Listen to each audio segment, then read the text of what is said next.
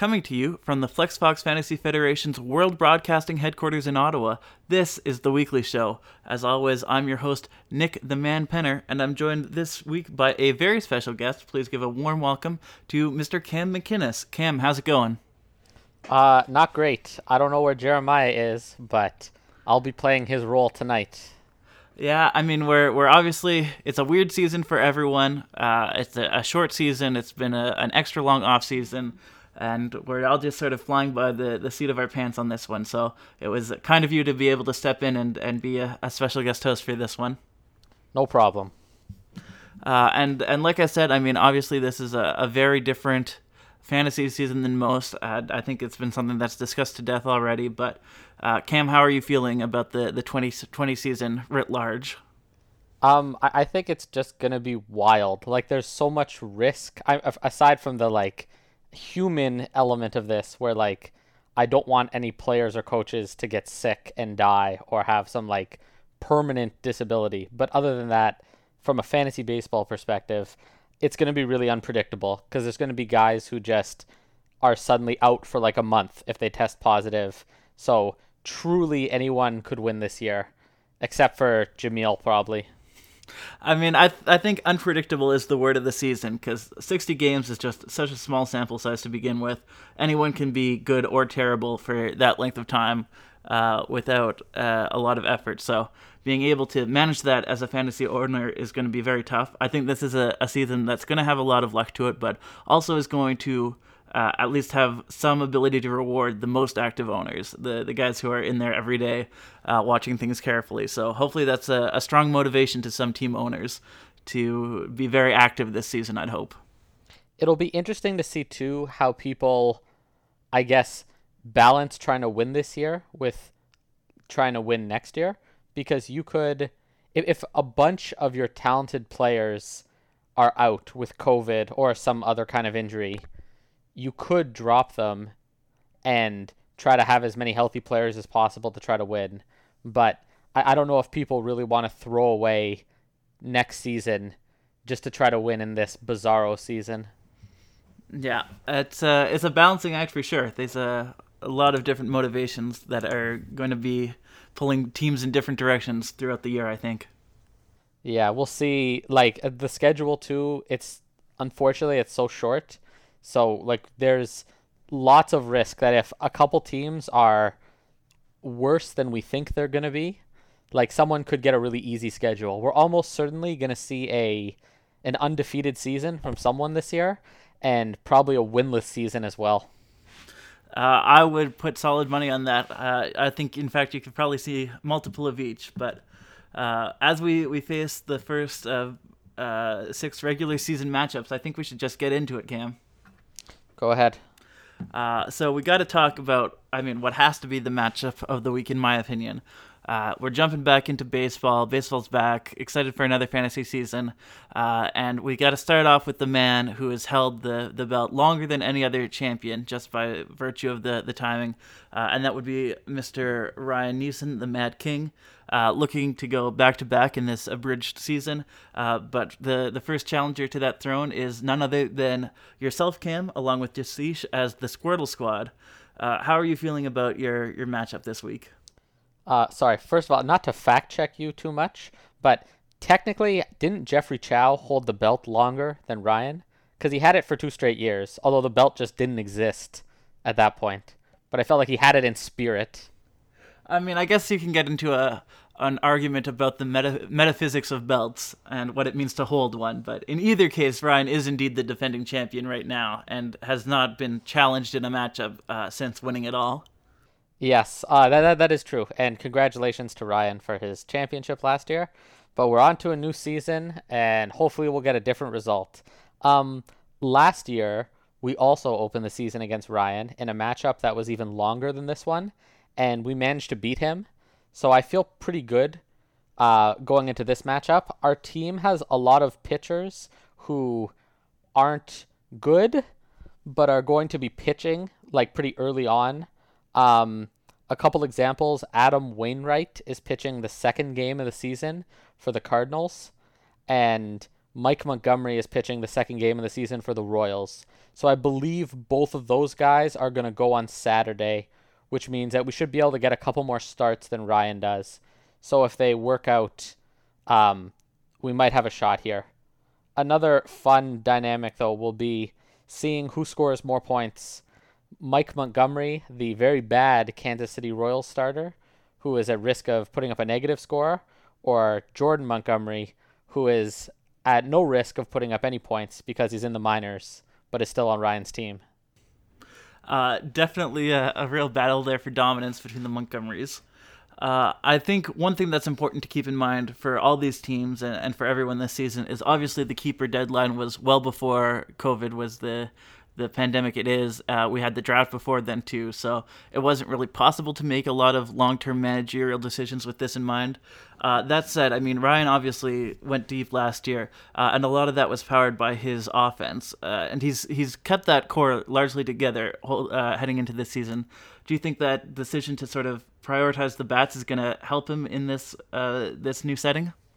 I think so. Like, generally, I feel like bats are a little more consistent than pitchers because like pitchers are only playing once every 5 days. So math is hard. Like there's lots of pitchers that are going to have like 10, 11, 12 starts. And we've seen in the past pitchers have like really bad stretches or really good stretches. Like how many seasons were there where like Jason Vargas had a 10-game stretch where he averaged like 20 points a game? If I don't think he has a job, but if someone like that has that kind of season, anything could happen. But like you got to think that Alex Bregman is at least gonna be decent in this 60-game sample. Mm-hmm. So like Ryan's high quality bats, I think, will probably carry him to at least another division title. Mm-hmm. Although we'll try to stop him. I think that's something else to consider is that with pitching this year, it's also going to be a real wild card. The analysis, the speculation is that some teams are going to have starting pitchers pitching far fewer innings. Some teams are going to try and have them pitch more innings and then have more bullpen days. So there's a lot of strategy, and it really isn't the same old fantasy baseball predictability we've come to know with pitchers. So being able to adjust for that is going to be key for a lot of teams as well. Yeah, it's just going to be hard to know what different teams are doing. Like, I kind of have a sense, too, that teams are going to carry, like, a million relievers. So if you have a closer, they're still probably going to use him in, like, the high-leverage situations. But, like, some of the relievers everyone owns are, like, not good relievers, right? They're middle relievers or just cleanup guys. So if you're relying on those guys to score you points, they might only be pitching, like, twice a week. Mm-hmm. Totally fair. I mean, we got to keep moving forward. A lot of matchups to talk about. I think that's one of the things about a compressed season is that there's a lot of weeks now. Every single week has 2, 3, 4 matchups that could be the matchup of the week, and a lot of different storylines to keep your eyes on. And week 1 here has blessed us with a classic rivalry, a rivalry that's almost as old as the league itself, really. That's the rivalry, of course, between Flex Fox and Mike the Illuminati Kaminsky.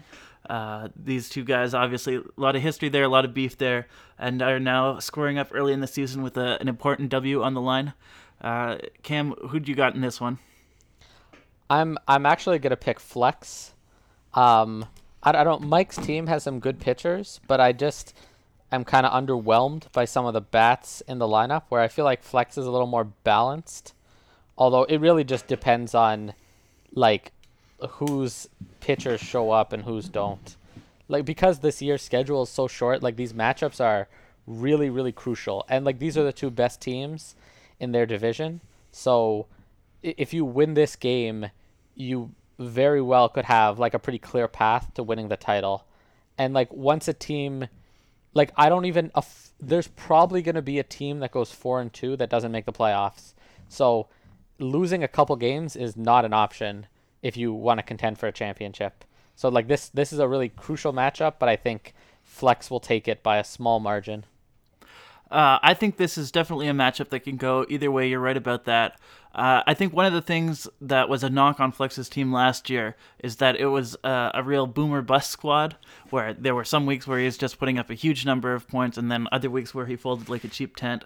I don't think that the makeup of his team has changed enough to really shake that label, so it's going to be interesting to see whether that plays to his advantage here, and whether he's able to get out of the gates early with a couple of big wins theoretically. For Kaminsky, though, he's still got a lot of talent on his side. Any team with Mike Trout obviously has to be taken very seriously, so I think I might give a slight edge to Kaminsky overall, just in terms of the talent he's got on his squad. But like you said, whoever wins this matchup is going to have an easy road to winning that division.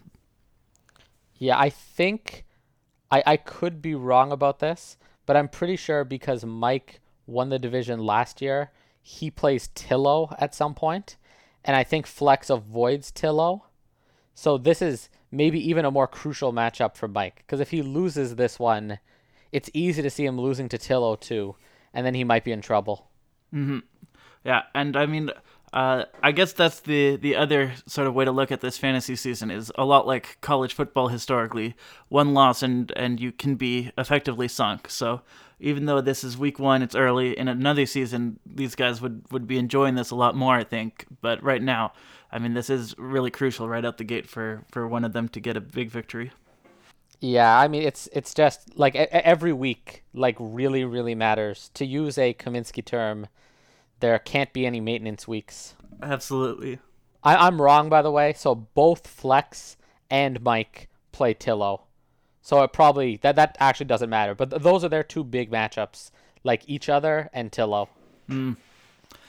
Well, definitely something to keep an eye on in later weeks then, but let's move on to another matchup here.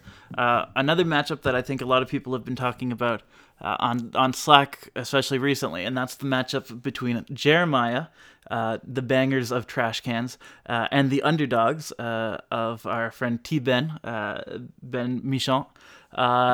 I think this is another interesting matchup. There's a couple of storylines, but I mean, I think the one that everyone's going to focus on is just how hard Jeremiah's squad has been hit by both the injury bug and the opt-out bug. So he's had an interesting go of it in this summer training season so far. But Cam, do you think that's hurt his overall chances of winning the league this year? I mean, it definitely hurts. This is a pre-existing injury, I think. But having Luis Severino... Like, Luis Severino is a good pitcher, and he's a valuable asset to have, but he's not scoring any points from the IL. So, like, I think Jeremiah has the potential to get exposed for having some weaker pitchers, especially if they don't come through for him this season. And, I mean, his bullpen, too. Like, there's some interesting arms in there, but there's also a lot of risk. But at the same time, Jeremiah does still have a pretty solid offense. So it's kind of a similar situation to Ryan, where if the offense comes through, he's going to be pretty hard to beat. Yeah, and I know, based on what's being said in trade discussion, it seems like Jeremiah is maybe headed for another rebuild or at least swapping out some pieces. You're right that he has a very solid offense. Cody Bellinger obviously is a huge stud for him. If he's got, if Manny Machado is good this season, Whit Merrifield good this season, like he could have a big year offensively. It's just a question of whether some of his pitchers can deliver, really.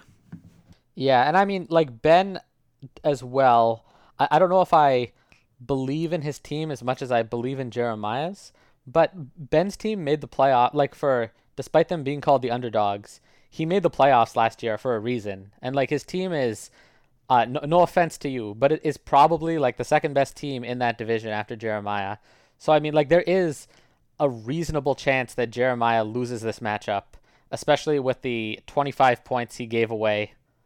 Yeah, he definitely did spot the lead to Ben there early. I mean, the one thing I would say to keep in mind from Ben's point of view is he obviously had a great first season in the league last year. He came out swinging. He was able to get some wins, make the playoffs. But a lot of his success was driven by one man, Mr. Christian Yelich. And it's going to be interesting to see whether Yelich is obviously able to replicate that season from last year. But even if he, has a bad game or two early on, I feel like Ben's success is at this point so tied to him that it would be difficult for him to accumulate a lot of wins if Yelich isn't up to snuff. Yeah, or especially if Yelich was to get sick and be out for like a month. That could be like really, really devastating for Ben's team. I think another interesting narrative is if Ben was using the same voodoo magic that RKR was using a couple of years ago, he may be in for a nasty surprise from the monkey paw, because I recently realized that RKR, after making the playoffs, made the Vs in 2 consecutive seasons.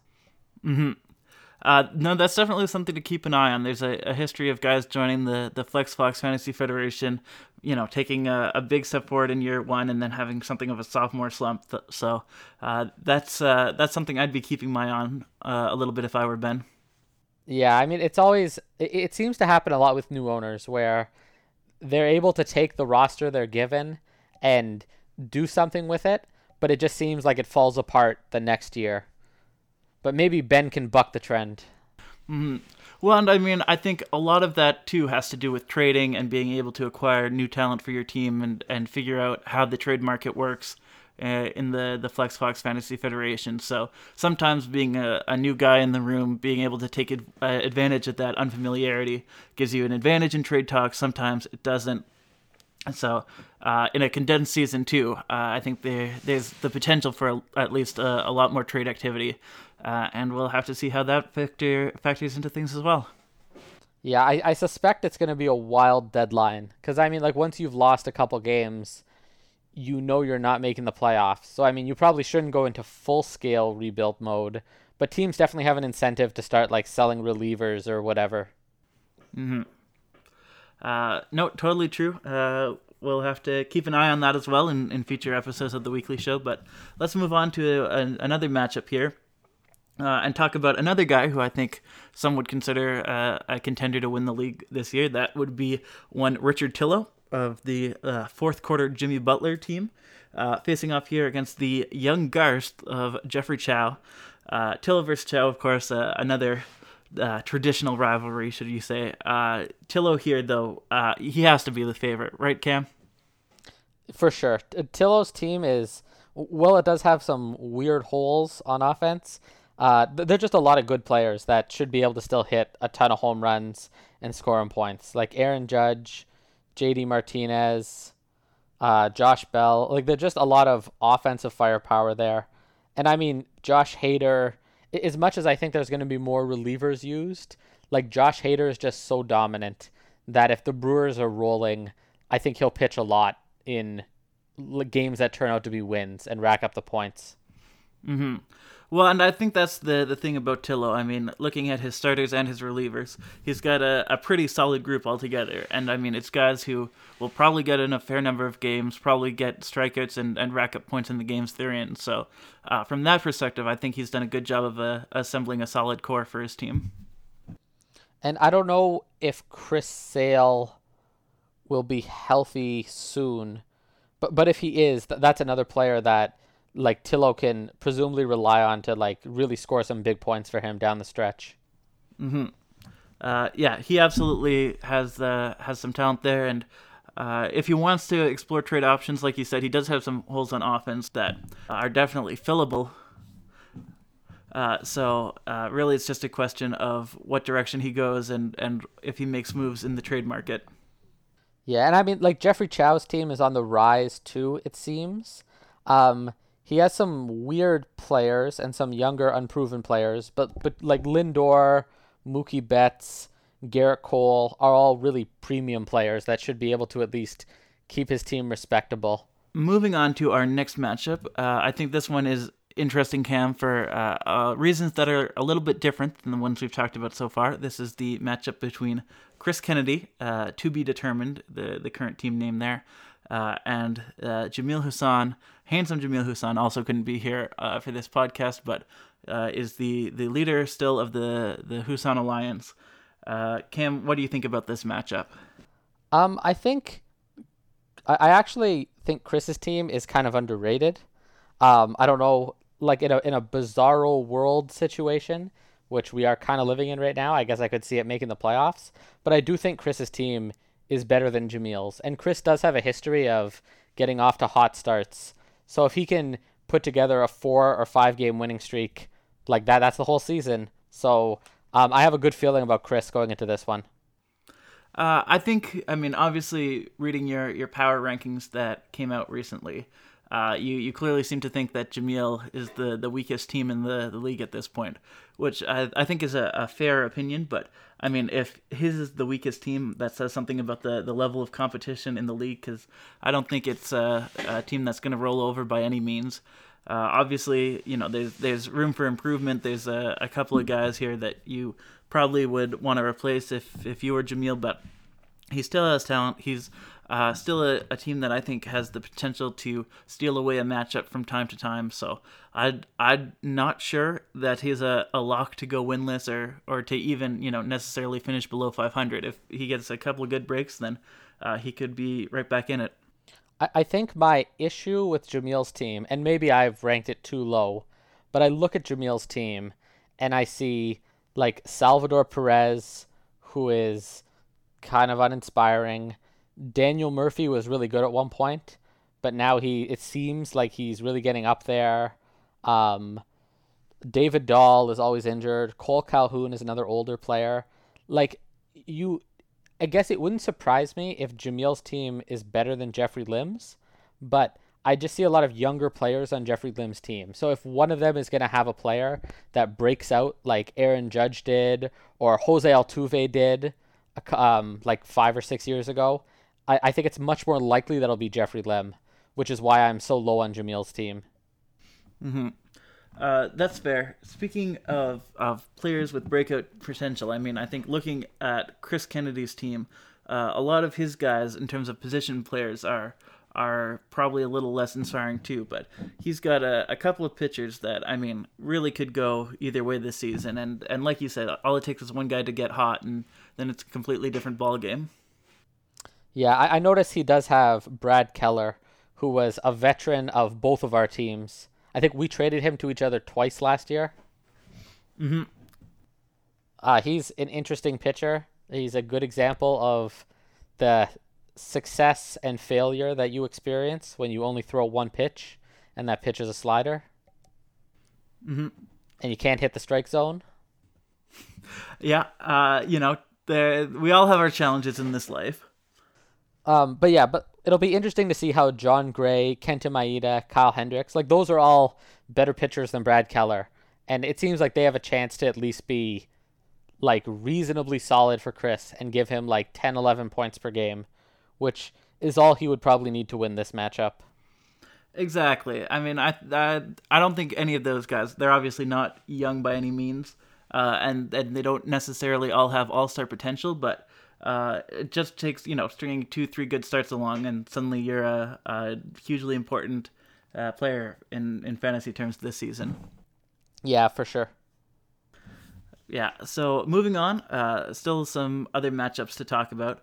Another one I think that has a lot of interest, or at least a lot of potential to really go either way, is the matchup between RKR and Jeffrey Lim.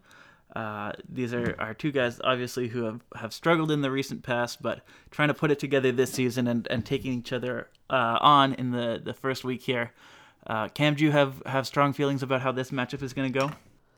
I feel like RKR's team is just a bit better, so I'm inclined to pick him to win. But as I said before when we were talking about Jamil's matchup, like Jeffrey Lim's team has a lot of young, unproven players, and he only really needs a couple of them to break out. Like in his pitching staff, especially, virtually every starting pitcher he has, except for Dakota Hudson, I think, is a rookie. So it'll be really interesting to see if like he's able to like capture some breakout magic and identify some like really promising starters for the future. Yeah, I mean, I don't think that either of these teams are likely to win it all this season, but I think they're both in a position where they're sort of starting to turn the corner on rebuild projects they've undertaken, and they both have some good young talent. They've both got guys who were underrated or undervalued before, and now can provide value on their team where they wouldn't have spots on other teams. And because of that, I mean, I think both of these guys have a lot to look forward to in the future. I would agree that RKR probably has the stronger team today, but Jeffrey Lim, like you said, if he has one or two guys that go on big tears this season, that could be the foundation for his next couple of years. Yeah, I think for Lim especially, like he's still in a rebuild. So this year, I guess it's less of a sample for him to see how good his players are, but I don't think his plan will change all that much. Yeah. Well, and I think, conversely, say for RKR, he's taken a more conventional rebuild approach, a little bit safer, where he's betting on guys who at least have some proven stake, and he's got Joey Votto on his team. You're never going to go that wrong with Joey Votto. So from that perspective, I think he's got the potential to be a little bit better, at least for this season. Yeah. I it's just hard to see. Like RKR just has a lot of competition in his division, because it's real tough to get past Flex and Mike. But he does have a chance to not add to his all-time lead in Vase wins. He is currently the all-time leader in Vase wins with 3. And a dubious record, to be sure. Yes, him and Jeffrey Lim are actually the 2 players who are tied for the most games played in the Vase with 4. Huh. There you have it. It's 2 storied franchises squaring off here. Potential Vase preview, I guess. Gotta look forward to that. Moving on, though, a couple other matchups we can talk about. One between friend of the show, Ian Stadelman, and his Stadelmont Stars, which, for the record, I still think is the best team name in the entire league. Squaring off here against a measure of force of Newton, as we will all recall. Another, I guess, friend of the show in terms of loyal listening. Cam, what are your thoughts on this matchup? I mean, Newton might have the second best team name, because it's also a pretty good play on his name as well. Yeah, no kidding. I know Ian is very keen to try to make the playoffs, but I feel like he's going to just fall short again this year. But if he does want to make the playoffs, this is a matchup he has to win. Although when I look at these 2 teams, they seem pretty evenly matched to me. And I might even give Newton a bit of an edge when it comes to pitching, especially with Masahiro Tanaka, I believe won't pitch the first time through the rotation because he's still recovering from the concussion he got from the Stanton comebacker. But if Ian doesn't beat Newton, I think he's in trouble. Yeah, I think from Ian's point of view, it's a question of does he want to be, in a similar position to where Tillo was 2 years ago, where he's, a year away from being a year away, or is he trying to make a bigger leap than that quicker? Because he's got a lot of talent. He's got Vladdy Jr., obviously, Ohtani, these big name guys, and he can wait for them to develop a little bit, get to their peak ideally, or he can try and make some more moves now to shore up his team, because I think you made a good point. He's got some holes in his pitching. He's got definitely a lot of room for improvement in his bullpen. But beyond that, I still think he's got a good team with a lot of potential. So he's sort of at a crossroads in terms of this season specifically. Yeah, Vlad's development will also be very interesting to see, because if Vlad can become like a premier 400-point first baseman, that'll really help out Ian. Mm-hmm. Well, and I mean, from Ian's perspective, I think you're obviously hoping that Vlad gets a ton of points, becomes a real power hitter. But at the same time, there's sort of a need for him to build a supporting cast around that. 400-point guys are great, but you definitely need 300-point guys mixed in there too. So I think looking down the rest of his lineup, he's got to hope that at least one of these guys takes a big step up in their game this season. Yeah, I wouldn't be surprised to see Ian be a little more aggressive on the trade market. I guess just to try to shore up his supporting cast, as you said. But looking at his minor league squad, I think he's going to have to pay for any reinforcements with picks. Mm-hmm. Well, and I mean, speaking of aggressive in the trade market, Garth Newton has definitely made some big moves over the years. He's a big believer in trying to get value for his team and finding guys who are undervalued by their current owners. So he's definitely someone else who has the potential to make a lot of moves this season. Yeah, especially if he can get someone to take Puig off his hands. Yeah, Puig's an interesting situation in general, an interesting asset for him. So would love to see what he does with that one. A couple more matchups that we still have to talk about here. Next up, let's talk about a guy who is new to the league, one of our two new owners this season. That would be Graham Campbell of the Shelbyvillians, or Villains, not sure, taking on a very established member of the league, Garth McInnes of the Stubby Clap Clappers. Cam, what's your read on this matchup? I mean, I think everybody knows what I'm going to say, that this is the year for the Stubby Clap Clappers. But it should, my dad should have a better season, getting a full year from Bo Bichette. And his pitching staff does look pretty strong coming into this year. Although he does have Michael Kopech in the minors, who he probably would have called up this year. But unfortunately, Kopech has opted out. So we'll have to wait another year to see what happens with that. But this matchup, I think, will be an interesting... Oh, Graham's in my division. Well, it'll be an interesting start to the year to see where both these teams really fit in their respective divisions. Mm-hmm. Well, and for Graham's point of view, he's obviously inherited a team that definitely has had its struggles and has, as a franchise, not exactly had a great recent history. There is some talent there, though. Like he does have Kevin Biggio, Paul DeYoung, Lorenzo Cain, Randall Grichuk. So there are a couple of useful players on offense. I think from his point of view, it's a question of does he sort of turtle this season a little bit? He's already got a bunch of guys banged up. He doesn't have premier pitching the way that a lot of other teams do. So. I think he could be a respectable mid-table team, or he could sell off early and try and look forward from there. Yeah, it is actually kind of remarkable to think about how bad this team did last year, and then to look at the roster and see how much talent is there. Although I don't know if that's as much of a compliment to Graham as it is a display of Ellie's incompetence.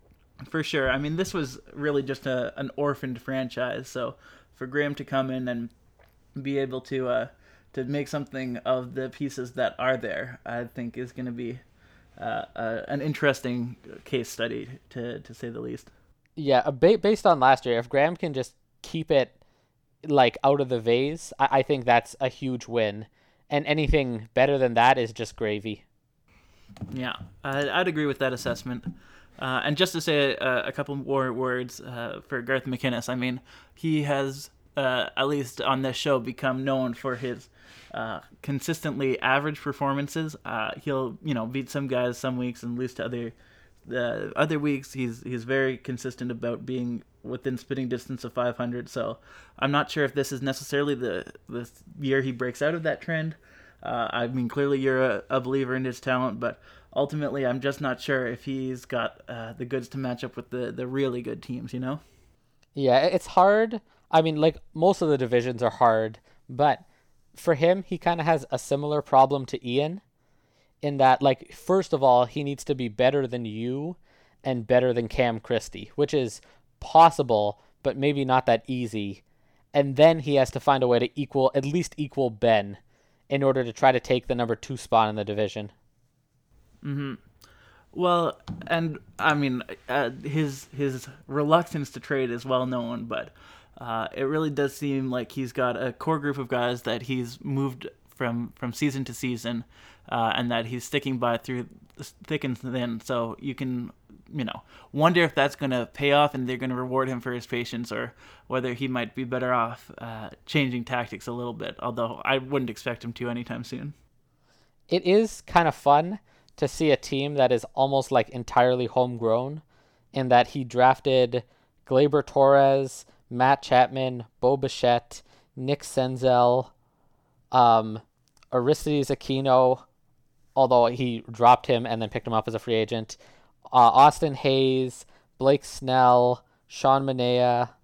Like without doing any research, he definitely has the highest percentage of players that he drafted as minor leaguers still on his active roster. Oh yeah. Well, and I mean, I think the other thing you can say as a testament to Garth McInnes is he is very active on the waiver wire.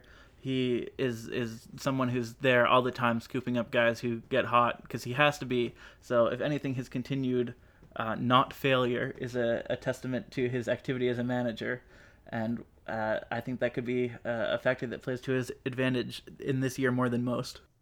Yeah, I mean, it's easy to imagine him also winning this year just because of all the other bizarre shit that's happened. Like, nothing will surprise me anymore. Ain't that the truth? Moving on, we've talked about one new owner now, so we should probably talk about the other. Cam Christie comes into the league as Ottawa the Prof, which is, I guess, a name I don't fully understand, but in either case, he has a matchup against yours truly, a rough initiation into the league, to say the least. So it's the man against the Prof in week one. Cam, what do you think about Christie as a new member of the league? So I can provide some background information as I guess a teaser until you do a better known owner with him. But he's called Ottawa the Prof because he is a professor of business and economics. I'm not exactly sure where he is a professor of these things, but somewhere in the vicinity of Ottawa. I can also tell you that he lives in a place called Russell, which is kind of on the outskirts of Ottawa. You might be familiar with it, Nick. Mm-hmm. My parents visit there often they claim they visit there to visit the cemetery where my grandparents are, but I think they actually visit there because there's some weird store in Rockland that sells glass cleaner that they really love. So we can rest assured that Cam Christie's windows will be clean. There's some good Eastern Ontario insider knowledge vis-a-vis glass cleaner. Very excited for that. So hopefully we'll get Cam Christie on Better Known Owner soon. I will say in terms of his fantasy baseball prospects, he's inherited I think it's fair to say, a fairly substantially better team than what Graham has got in terms of talent. And really it's just a question of if he's able to use that and how smooth his entry into the league is. I think he's got, a lot of talent, a lot of potential. Definitely a couple of guys who can be studs on this team for him, but I'm not sure if he is playoff caliber yet or whether there are some moves he still needs to make. I don't want to believe in this team, but at the same time, like last year, Luke just put like a brick on the gas pedal and jumped out of the car, and that car ran over everybody in Europa and won him the title. So if it can win Europa with no management, logically it can do better with some kind of management. Absolutely. And I mean, if we're going to keep the streak up of first-year managers entering the league and making the playoffs, this seems like a solid pick to do that. I think the real question, though, is, I mean, with a couple of these guys, whether they're going to be able to equal, surpass, or not regress substantially from their performances last season. Because I think there are a couple of cases where guys maybe outkicked their coverage in the past year. Yeah, I mean, somebody's got to lose. True enough. I mean, I think we should probably also spare a few words from myself. I'm feeling pretty good about my team heading into this season. I think I'm underrated. No one else seems to have that opinion, but that's fine. I'm happy to sneak up on people a little bit. I think I did a good job in the early part of the offseason, adding some new talent, covering some weaknesses. I was personally thrilled with my draft. Man, doesn't that draft seem like forever ago? But it was a very good draft for me in terms of being able to add a couple of good pieces that are going to be key to my success this season. And I guess now we just got to roll the dice and see what happens. Yeah, I don't know about this going into the season with a full IL. That seems like a little dicey of a strategy. But having Carl Edwards Jr. back on your team, I feel definitely gives you some good positive energy. if nothing else, having the former CJ Edwards back again is going to give me some good juju. And Cam, I will have you know those IL spots are there to be used. If you don't have them full at all times, you're not doing it right. Okay, Kaminsky. Shogo Akiyama hit a home run today, so that's a good sign, I guess. Although Altuve is also injured, so that could be a problem. I think it's some kind of like contusion, so he shouldn't be out for too long, but you might lose a game or two. Like he may not play in the first game or two, so that could be a little bit of an issue for you, I guess, if the matchup's close. Yeah, well, and I think like any owner of an Astros player, the real question is how many beanballs is he going to have to dodge this season? You'd hope with Altuve, most of them would sail over his head, but there's definitely some potential for regression for any Houston player this year. There is, but I mean, Altuve, like Houston cheating aside, I believe last year was Altuve's highest strikeout rate in his career. And it was also the first time in like 6 years he hit under 300, coming in at 298. And like despite that, he's still just a monstrous player. So I mean, even like a bad Jose Altuve is still better than like virtually every other player in the league. Yeah, I mean, not to get too deep into this, but based on the numbers, if Altuve was cheating with the rest of the Astros, he certainly seems to have benefited less than most from that. So that's definitely something to keep an eye on, and something to bring up when you wear your Astros hat in public, and people have a lot of questions for you when you're in line at the bagel store. Yeah, I don't know what to tell you. I don't know. Maybe just claim it's your Slow Pitches team logo. Yeah, that's the spirit. So moving on, we've got one last matchup to talk about here, but it's a doozy between Aiden and Ash Sebastian, the Moneyballers. Aiden, of course, Kiki, Do You Love Me Still, heading into this season. I think both of these teams are interesting from different reasons, really. Cam, what are your thoughts about this matchup? This is just like the ultimate pretenders matchup, because like these are the two teams that look good and then don't achieve anything due to like just not making trades or like making weird trades or just like refusing to manage their teams. I mean, like Ash's team, I would think has an edge here because it does have more talent, but it's just hard to believe. We've been all burned far too many times by both of these owners. Yeah, I mean, I think definitely looking at the talent Ash has assembled, eclectic is the only word to describe it, because he has some very good pieces and some very substandard pieces existing together. So I don't know if this is a situation where they're going to win as a group or as a bunch of individuals, but he certainly does have a lot of talent he's assembled, especially in terms of young guys. Another thing that's weird, this is just a general weird thing about Aiden's team, is I'm generally a big believer in if you think you have a shot, you should like cash in your prospects, shore up your team as much as you can, and go for it.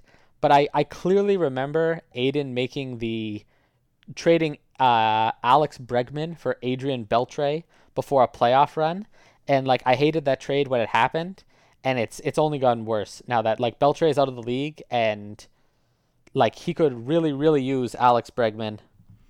Yeah, definitely would benefit from having Bregman back. I mean, looking at his team, I think there are a couple of bright spots.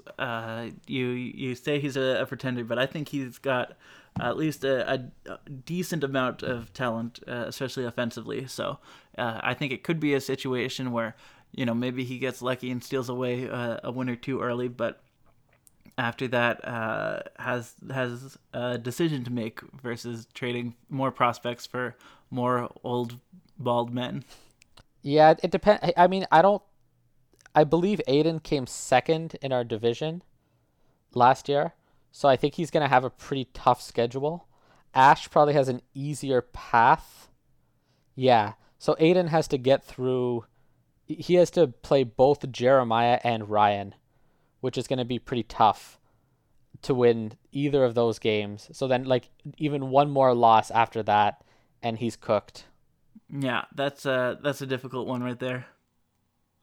I think that's gonna wrap up our look at week one, though, of the fantasy season. Obviously, it's great to have baseball back more than anything. Like you said, we obviously don't want anyone getting sick or severely hurt, but hopefully they manage this to be an entertaining season and a welcome distraction. Yes, and Jameel and Ian and Jeremiah, please come back to the podcast. Yeah, we definitely need a better panel of color commentators to offer some hotter takes than anything we said today. Yeah, I'm just the emergency backup goalie here. Yeah, but I guess as a closing thought, Cam, I mean, if you had to pick one team who you think is going to win the league this year, who would it be? You know, I can't in good conscience not make this prediction because I'm becoming more and more convinced it's going to come true. This is Chris Kennedy's year, and we're just living in it. There you go. Chris Kennedy getting ready to go all the way. Started from to be determined, and now he's here. I think that's going to do it for this episode of the weekly show. Thanks again for listening to our 2020 debut. And always, as we always like to say at the end of every episode, good night and good fantasy.